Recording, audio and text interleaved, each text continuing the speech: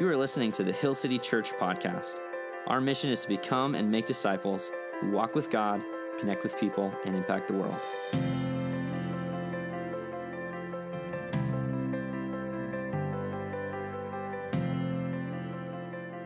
All right, good morning, church. Good to see you this morning. I'm Jake, one of the pastors here at Hill City. I just want to welcome you here this morning. Excited to be bringing the word to you today, and it's going to be good. This passage is powerful, and we are in the midst of this series right now that is called Signs, and it is about the 2002 sci-fi thriller. Mel Gibson, this is a series about the 7 signs that show up in the Gospel of John, these 7 miracles that John is highlighting in his Gospel. And so we're going to be talking about one of those today. But before we do, let me ask you this. What do you believe in?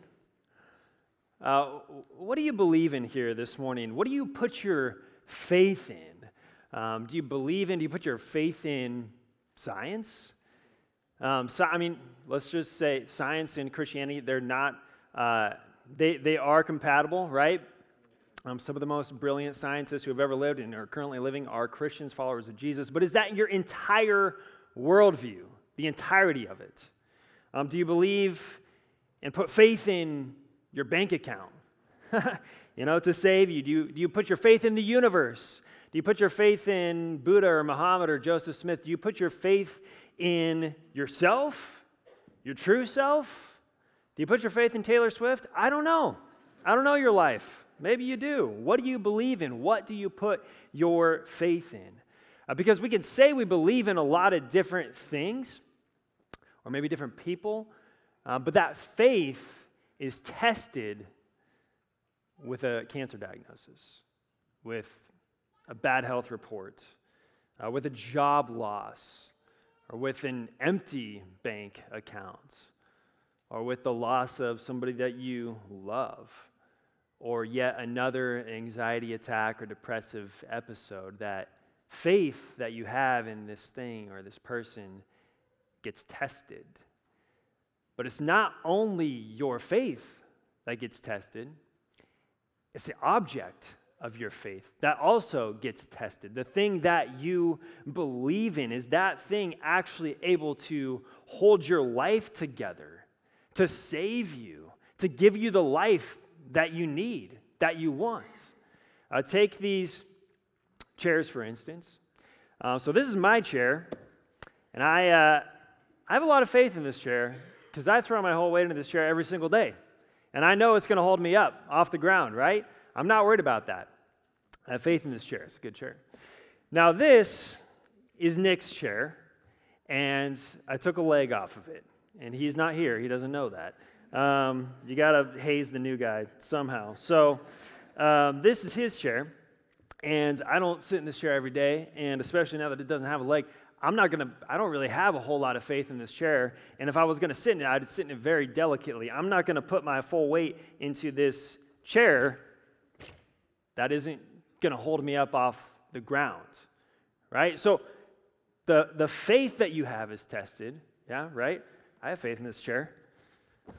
But it's not only this, it's the chair itself. It's the object into which you're placing your faith. Is whatever you're believing in able to actually hold your life together, to save you? Is science going to save your marriage? Is Buddha going to save your soul? I don't think so. Is your bank account going to give you eternal life? I know that one for sure. Is your true self going to be able to take away those anxieties that are so deeply embedded within you, that existential angst that you have? Is the universe going to fix your life and solve your problems and fix your relationships? Or is it simply this cold, dark, infinite space that doesn't even know you exist? Like, what do you believe in? Do you have faith in that? And is it worth having faith in? Because we as humans, as humanity, we need something greater. We need something greater to believe in, or maybe rather someone greater to believe in. And in the Gospel of John, and in our chapter today, the word believe is going to show up 2 times. And in fact, it shows up in all but 2 chapters of John's gospel. 19 out of 21 chapters, shows up a ton of times, shows up almost 100 times throughout this gospel. Do you think John wants us to believe? I think he might want us to do that. But in what or in who? So that's what we're going to be looking at today. Open up your Bibles to John 4. We're going to be starting in verse 46. And as we do, let me just kind of give you a timeline, the context for what has been going on so far in the Gospel of John. So last week, Josh took us to the city of Cana, where Jesus does the first sign, the first miracle, which is the water to wine. And then from there, Jesus and the disciples, they go south, they go down to Jerusalem, where things get kind of wild, honestly. Things get a little wild. Jesus makes like a whip, chases out these money changers, flipping over tables. Then they go from there back up to Samaria on their way back to Galilee. And Jesus has this encounter with this woman and like prophetically tells her about her own life. She's amazed. She goes and tells the whole town, hey, come and see this person who told me all about my life, myself. Is this the Christ, the Messiah? And then this like revival breaks out in the city of Samaria. And this is what it says. It says, many Samaritans from that town believed in him because of the woman's testimony. He told me all that I ever did. So when the Samaritans came to him, they asked him to stay with them, and he stayed there 2 days. And many more believed because of his word. And they said to the woman, it's no longer because of what you said that we believe, for we have heard ourselves, and we know that this is indeed the Savior of the world. And so these Samaritans believe in Jesus, believe that he is the Savior of the world. And so Jesus stays with them for 2 days, and then from there he makes his way all the way back up to Cana in the area of Galilee. And so this comes full circle from where we picked up last week to today, the first sign, the first miracle in Cana, now to the second sign, which also happens to be in Cana. So pick up your text with me. This is John 4, 46 through 47, and this is what it says. So he, Jesus, came again to Cana in Galilee, where he had made the water wine. And at Capernaum there was an official whose son was ill. And when this man heard that Jesus had come from Judea to Galilee, he went to him and asked him to come down to heal his son, for he was at the point of death. And so you have this guy, the first thing we see in this story is you have this man who has this title of basilikos in the Greek. It's this royal official, somebody who works for a king or a queen. And this guy would have likely worked in the courts of Herod Antipas, who was kind of like serving as a king over the whole Galilean area at this time. But this guy is not only a royal official, he's actually a father. Any fathers in the room? Just me. Good. Okay. Oh, we got some more. This guy's a father. But he's not only a father, he's the father of a son who is sick to the point of death. Sick to the point of death. Now, this father, being a royal official, probably had access to the best health care, to the best doctors of his day, to the king's doctors. But apparently this wasn't enough for his son to live. And so this man, in his desperation, he turns to the miracle worker. He says, I'm going to go find the miracle worker. He's heard about this guy. He heard about the water to wine miracle. He's heard about the miracles that Jesus has been doing. And so he says, this is kind of our only hope. This is our last shot. This is what we need because my son is dying and there's nothing that can help him. And so this is what the man does. He decides to leave the city of Capernaum where he's at and to go to Cana. Now, this is a over 20-mile stretch between the two, and it's over 1,300 feet of elevation gain just to get up to Cana, where supposedly this miracle worker is. Now, can you imagine this for a moment? For those of you who are parents in the room, leaving your sick and dying child.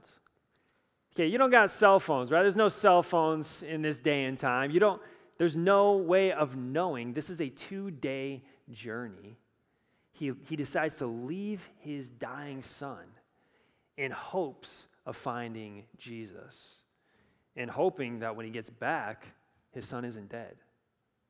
This is a major decision that this father has to make. And so he gives his son a kiss, hug goodbye, hoping to see him again. And he travels all the way up to the city of Cana. And miraculous, he does find the miracle worker. He finds him and he says, will you please come with me back to Capernaum, back these 20 miles to heal my son. My son is about to die. I need you. And this is the response of Jesus. Are you ready for this? You're probably not ready for this. Here we go. This is what Jesus says. So Jesus said to him, unless you see signs and wonders, you will not believe. Seems like kind of a harsh response, doesn't it? It's like, okay, Jesus, didn't you just hear this man? Like his son is about to die, and this is how you respond to him? Well, two things here. Number one is that Jesus isn't addressing the man alone. And secondly, he is addressing a deeper issue, the real issue at hand that John's gospel is all about. So the first thing is when he says you won't believe. This is in the plural, so it's like the you all. This is the y'all. For the Southerners, for the Midwesterners out there, this is the y'all. Y'all won't believe unless you see signs and wonders. And what does he mean by that? Well, what he's addressing here is the real issue at hand, which is their unbelief. See, the Galileans, the Jewish people of Galilee, they actually do believe in Jesus as a miracle worker and nothing more. And what they want to see from Jesus is signs. They're sign seekers, right? Hey, Jesus, do another trick, right? Do something incredible. We want to see it. Like they see Jesus kind of like a magician. They see Jesus as more of an entertainer rather than his true identity for who he really is. That's the Galileans. That's what he is addressing here. You won't believe unless you see signs and wonders.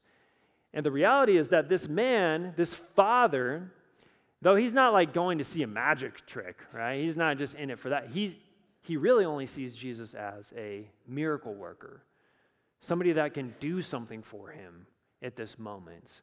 But he's going to realize soon enough, Jesus is a lot more than that. And so verse 49 through 50, it says, the official said to him, "Sir, come down before my child dies." And so Jesus said to him, "Go, your son will live." And the man believed the word that Jesus spoke to him, and he went on his way. So the father, he hears this statement from Jesus, and he totally just disregards it. He's like, okay, Jesus, just come with me. Sir, please come down before my child dies, because this is a matter of life and death, isn't it? Like this is a big deal. And what he says to Jesus is actually a command. Come down with me. But Jesus actually has a command of his own to this man. The father says, come. And Jesus says, go. The father says, before my child dies. And he says, your son will live. There's this contrast. Now, Jesus knows that this is a matter of life and death, right? Jesus knows that. He also knows this, that the man doesn't actually fully believe in him at this point. He simply believes in him as a miracle worker. But even so, Jesus has compassion. Jesus has compassion. He has compassion on you. He has compassion on this father and his child. And so he makes a promise. He makes a promise. He says, your son will live. Now, do you think that's what the father expected? Like, do you think the father came all this way, 20 miles uphill, to not come back with the miracle worker? To not actually bring him back, to put hands on his son and to heal him? That's probably not what he was expecting at this point. And yet, what does the text say? It says, he believed. he believed the word that Jesus spoke. So he didn't have 100% proof right in front of him that his son would live, that his son was alive. Couldn't call and be like, hey, how's it going over there in Capernaum? Is my son dying? Is he alive? What's the deal? No, he simply had to take Jesus at his word and go. Can I ask you, do you take Jesus at his word? Do you take Jesus at his word? Is a word from Jesus enough for you? Are the promises found all throughout Scripture, are those enough for you? Do you need to have that 100% proof in front of your eyes before you will believe? Can you believe without seeing?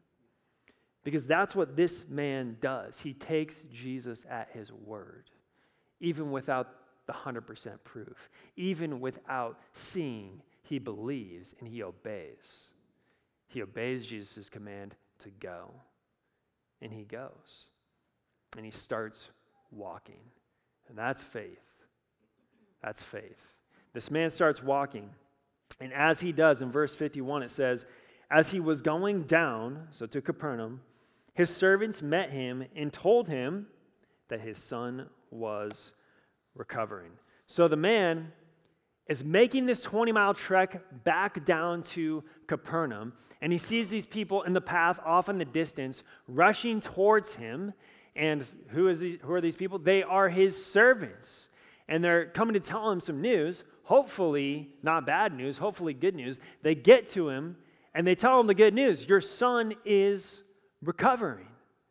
So it's a miracle. Like his son, who should be dead, is now alive. His son is recovering. What Jesus said, the promise which Jesus had spoken, came true. What Jesus said came true. Now let me ask you this. Consider this for a moment. Did Jesus ever see this boy face to face? Did Jesus physically put his hands on this boy and pray for him? Did Jesus have to be present in the room in order to be able to heal this boy? No. Simply at the word of Jesus, this boy is healed. All he had to do was open his mouth and speak. That's the power. There is unimaginable power contained in just a single word from the mouth of Jesus. The author of Hebrews tells us that. It says, Jesus Christ is the radiance of the glory of God, the exact imprint of his nature. Jesus Christ is God, and he upholds the universe by what? By the word of his power. And so Jesus, by the word of his power, spoke forth creation. Jesus, by the word of his power, upholds and sustains the universe in your very life. Jesus, by the word of his power, healed this boy. That is all it took.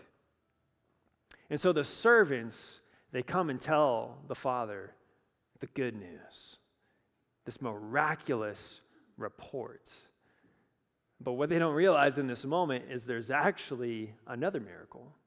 There's a miracle within this miracle. Pick up your text, verse 52. And so he asked them, the father asked them the hour when he began to get better. And they said to him, yesterday at the 7th hour, the fever left him. And the father knew that was the hour when Jesus said to him, your son will live. And so the father, he's really excited about the news, right? But then he goes, wait a second. When did my son get better? Like, when did he start recovering? The 7th hour, which is 1 p.m. in the afternoon. That is when, the exact hour when Jesus said, your son will live. Now, wouldn't it have been a miracle, like if the father got home and then like at that point, his son started to get better? Like he sees his dying son, and then at the moment he gets home, now his son is recovered. Now his son is healed. Or maybe the next day, if his son is healed. It's still a miracle, but there's a miracle within the miracle, and it's the timing that is the miracle. His son was not healed at some random point in time. His son was healed at a precise moment in time. And that timing in and of itself is a miracle. Is it a coincidence, or is it a miracle? Your son will live. Last week, Josh and I were hanging out with Pastor Derek Murphy from Intermountain Church Planting Association that we partner with. And he is a church planter in Utah, where it is less than 2% evangelical Christians. And he was telling us about this story where a few months ago where he met this 15-year-old high schooler at the gym. Derek's there super early in the morning. He sees this, it's basically like him and this other kid in the gym working out, and he sees this kid, and as this kid is going down to like lift weights, he does a sign of the cross, and he's like, oh, I wonder if this like kid is Catholic or something. And then he sees next to the bench, he sees this fat Bible laying there. And he's like, oh, that's interesting. And then he's like, I'm going to go talk to this kid. He gets closer to him, and then he sees that this kid has a shirt that says, tap me on the shoulder for prayer. He's like, wow. Like this like high schooler, I got to meet this guy. So he meets him and he's like, hey man, like, are you Catholic? And he's like, no, I just became a Christian. And he's like, oh, okay. He's like, well, tell me about that. And he goes, I don't know any Christians, like none of my family is Christian. I don't have a single Christian friend. He's like, but I was just on TikTok. There's this guy I follow on TikTok. This guy I follow on TikTok. Don't say TikTok's evil, okay? Or it could be used for good. I'm following this guy on TikTok. He's sharing the gospel, and I just like kept watching like every single one of his videos, and I just like God woke me up. Like that was his line. God woke me up, and I believed the gospel that day. And Derek goes, that is like that's a miracle. Praise God. Like salvation in and of itself, that's a miracle. Praise God. And he goes, so you must live like right around here then? And he goes, yeah. And he's like, okay. And he gets out his phone, and he opens up this app, and he's like, dude, I hope this isn't like awkward or weird, but could I get your address? And he's like, I guess, sure. Types in his address. It's into this prayer walking app that he and his church have. So basically, like if you are going to be walking and praying, you just basically press start, and it tracks where you walk and pray, when you walk and pray. And so he goes, okay, types in his address, and he goes, hold on, when did this whole thing happen? A few months ago. Okay. He's looking back a few months, and he goes, there have been people prayer walking by your house for the last month. Like around that exact time in which you gave your life to Christ on TikTok, people were prayer walking past your house saying, God, save somebody in there. God, save somebody in there. Now, isn't it a miracle in and of itself that this young man who doesn't know a single Christian came to Christ? And yet there's the miracle within the miracle. It's the timing that these people are walking past this young man's house and praying, God, would you bring salvation to this household? And God woke him up in that moment. It's the miracle. What are the odds, right? And what are the odds that Jesus would say, your son will live at 1 p.m., and that's the exact precise moment in which his son would be healed? And so after hearing that and like realizing all that has just happened, this is the response. This is our last verses. It says, and he himself believed, and all his household. And this was now the second sign that Jesus did when he had come from Judea to Galilee. And so the Father's response, after realizing like the miracle, and then the miracle within the miracle, he realizes who Jesus is. Not simply the miracle worker. He believes. Now, this is the second time the word believes shows up. What's the difference between believes in verse 50 and believes here in verse 53? It's the whole thing Jesus was talking about earlier with the Galileans. Earlier, the man believed the word that was spoken from this miracle worker, but now he believes in Jesus, the Christ, the Son of God. That is the difference here. That is what Jesus is getting at. That's what the whole Gospel of John is getting at. This is the thesis statement of John's Gospel. You ready for this? This is what he says. Now, Jesus did many other signs, many other signs in the presence of the disciples, which are not written in this book. But these signs are written so that you may believe that Jesus is the Christ, the Son of God, and that by believing you may have life in his name. So the miracles were always meant to be a signpost, a sign pointing to Jesus' true identity, who he really is, that he is the Christ, the Son of God. And that's what this man believes right here. And in this passage, we see what is the result of believing in Jesus? It is life. And when this man believes in Jesus, his son lives, literally life. But not only that, this man and his whole household believe, which results in eternal life, something far greater.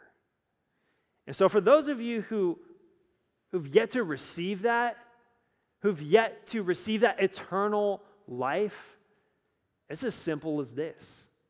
Believe in Jesus, the Son of God, the Christ, the Messiah. And here's the good news.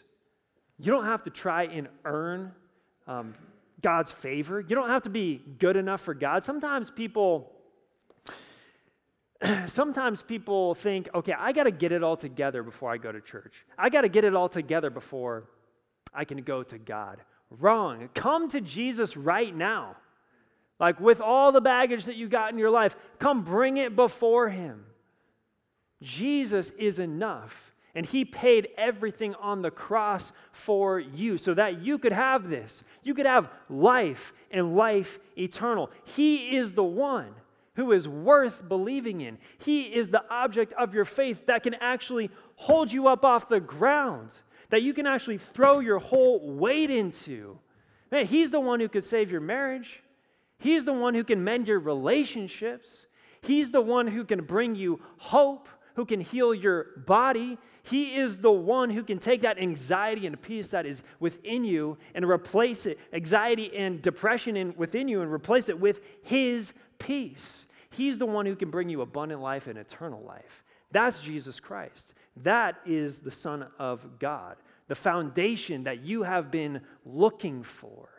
That is Jesus. And I want to tell you, if you're ready to believe in Jesus, man, we would love to talk to you more about baptism. And I'll tell you what, on Thursday night, I kind of made a joke. It wasn't really a joke. But I said, hey, I got my basketball trunks in the car and the baptistry just happens to be full. If anybody wants to, let's do it. Well, nobody took me up on it. Now, during service, I'm here, me, Bradley, Garrett are here pretty late. Literally everybody leaves except two guys in their mid-20s. And he comes up to me and he goes, so were you joking? And I'm like, nope. And he's like, let's do it.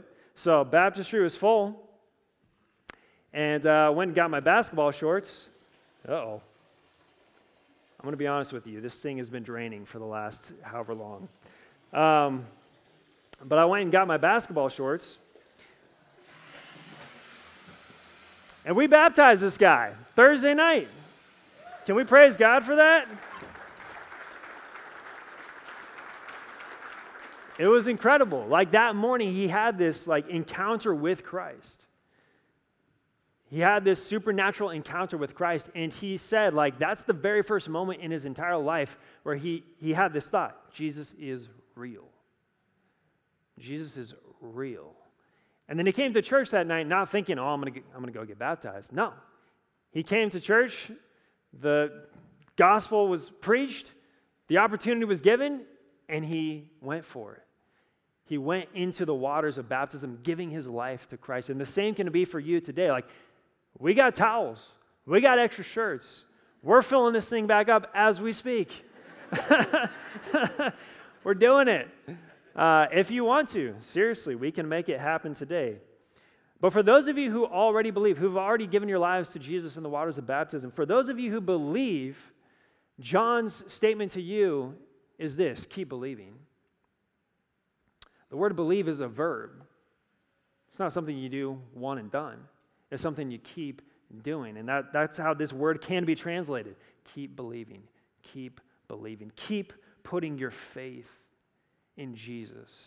Keep trusting in him. What are the things that you've been holding on to, withholding from Christ? What are the things that you've been putting your faith in that aren't going to hold you? Keep believing in the solid rock, the foundation, the one who can actually hold you up. Keep believing. Now, here's the ironic part.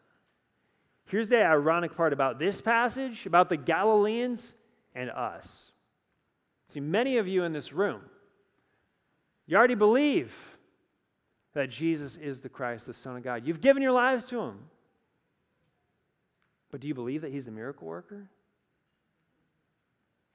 That's all the Galileans believed. But do you believe it? Do you believe in Jesus, the miracle worker? Here's the thing. Here's Hebrews, man. This twice in one day, okay? Here we go. Hebrews says this: Jesus Christ is the same yesterday, today, and forever. So if Jesus is doing miracles throughout his entire ministry, Jesus is doing miracles yesterday, you think he's doing miracles today? Yes. Do you think he's doing miracles tomorrow? Oh, absolutely. Jesus is still in the business of doing miracles, signs, and wonders.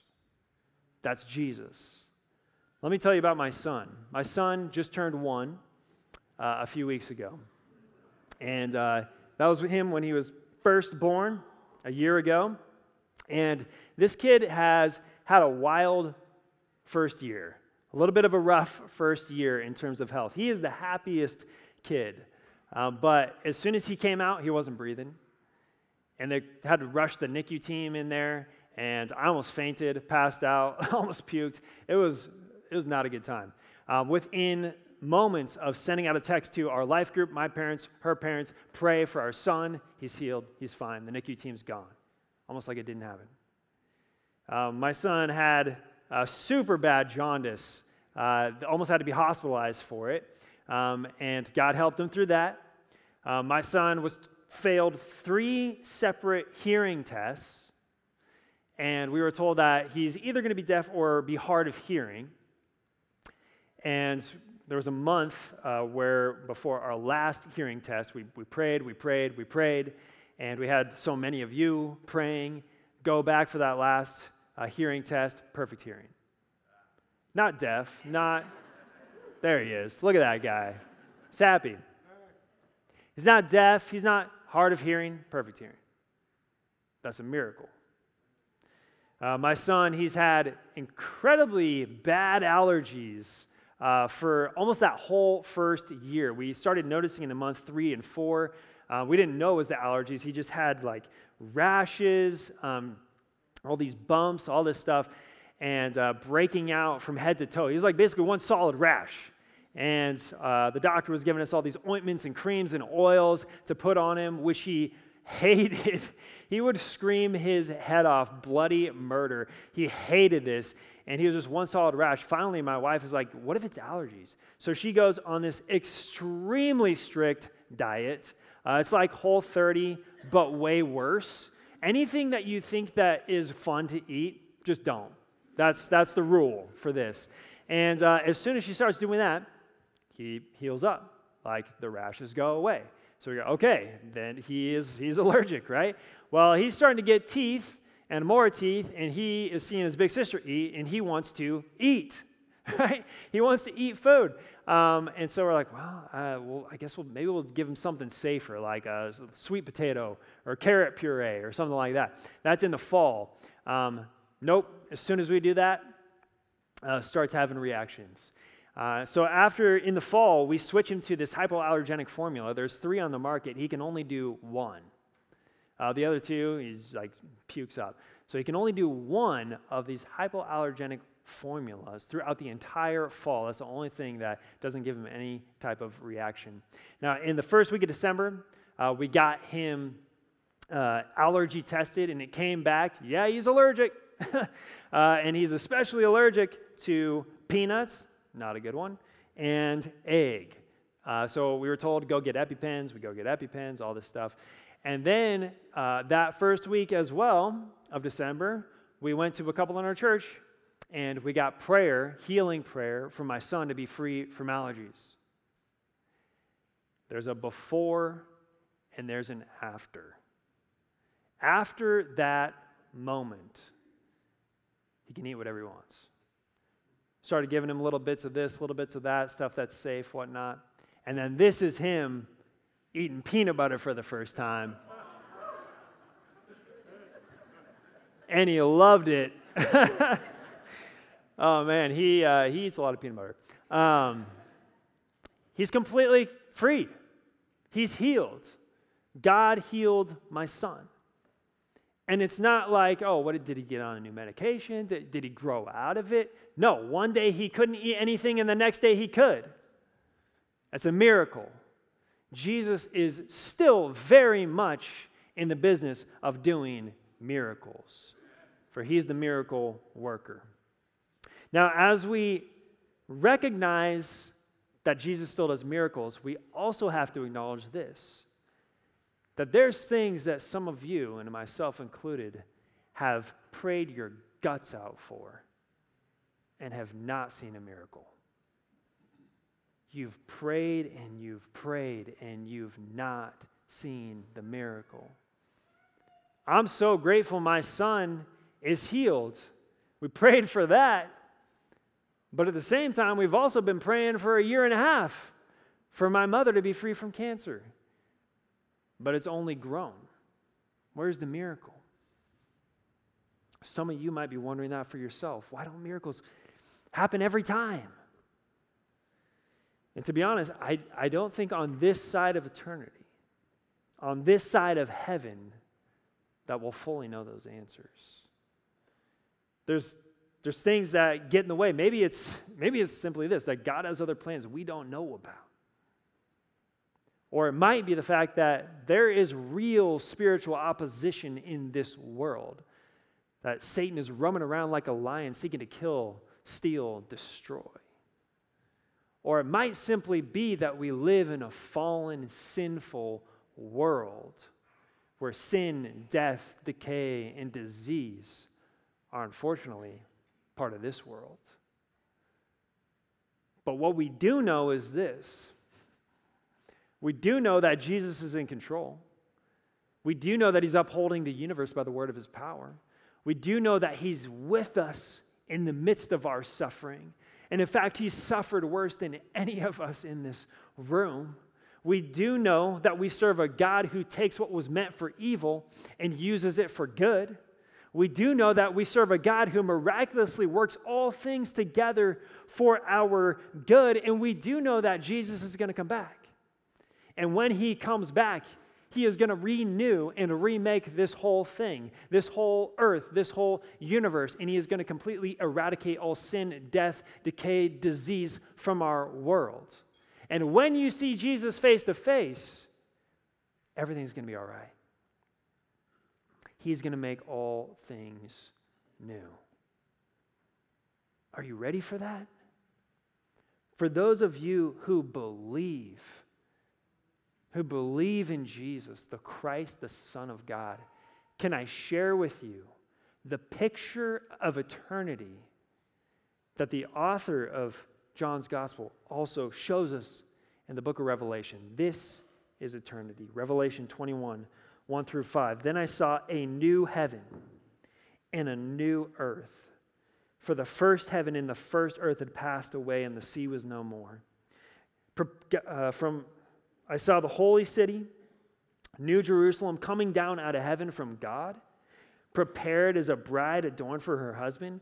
And I heard a loud voice from the throne saying, "Behold, the dwelling place of God is with man, with people. He will dwell with them, they will be his people, and God himself will be with them as their God." That's the best part about eternity right there. And do you want to know what God is going to do for you? He will wipe away every tear from their eyes. And death shall be no more. Neither shall there be mourning, nor crying, nor pain anymore. For the former things have passed away. And he who was seated on the throne said, Behold, I am making all things new. That's your future. That's eternal life. That's what's coming for those who believe in Jesus. Believe in him. Let's stand together. Let's sing to Jesus. Let's sing to the miracle worker. Let's cry out for a miracle today. And like I said, I'm not kidding. If you want to give your life to Jesus today, if you want to get baptized today, come talk to me. Let's do it. Let's worship.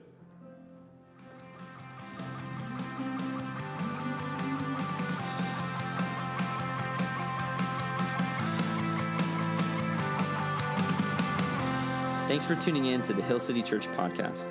You can find out more about our church at hillcityboise.org. Follow us on Instagram and Facebook at Hill City Boise. We hope this teaching has encouraged you and helps you follow Jesus with everything.